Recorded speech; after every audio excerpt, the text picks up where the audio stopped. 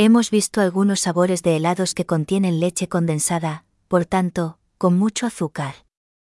Hoy queremos complacer a las personas que no comen azúcares, por elección saludable, porque sabemos muy bien que los azúcares son malos para nuestro organismo, o bien, porque no pueden tomar azúcares.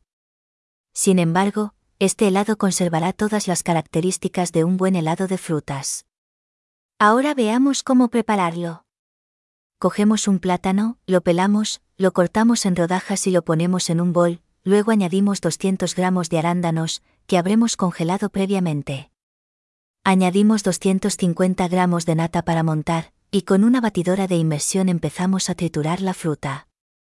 El compuesto debe estar suave, así que ahora, vertámoslo en un pirex y decoremos el helado agregando un cucharón de crema encima, luego con la punta de un cuchillo hagamos garabatos en la superficie, como si fuera abigarrado.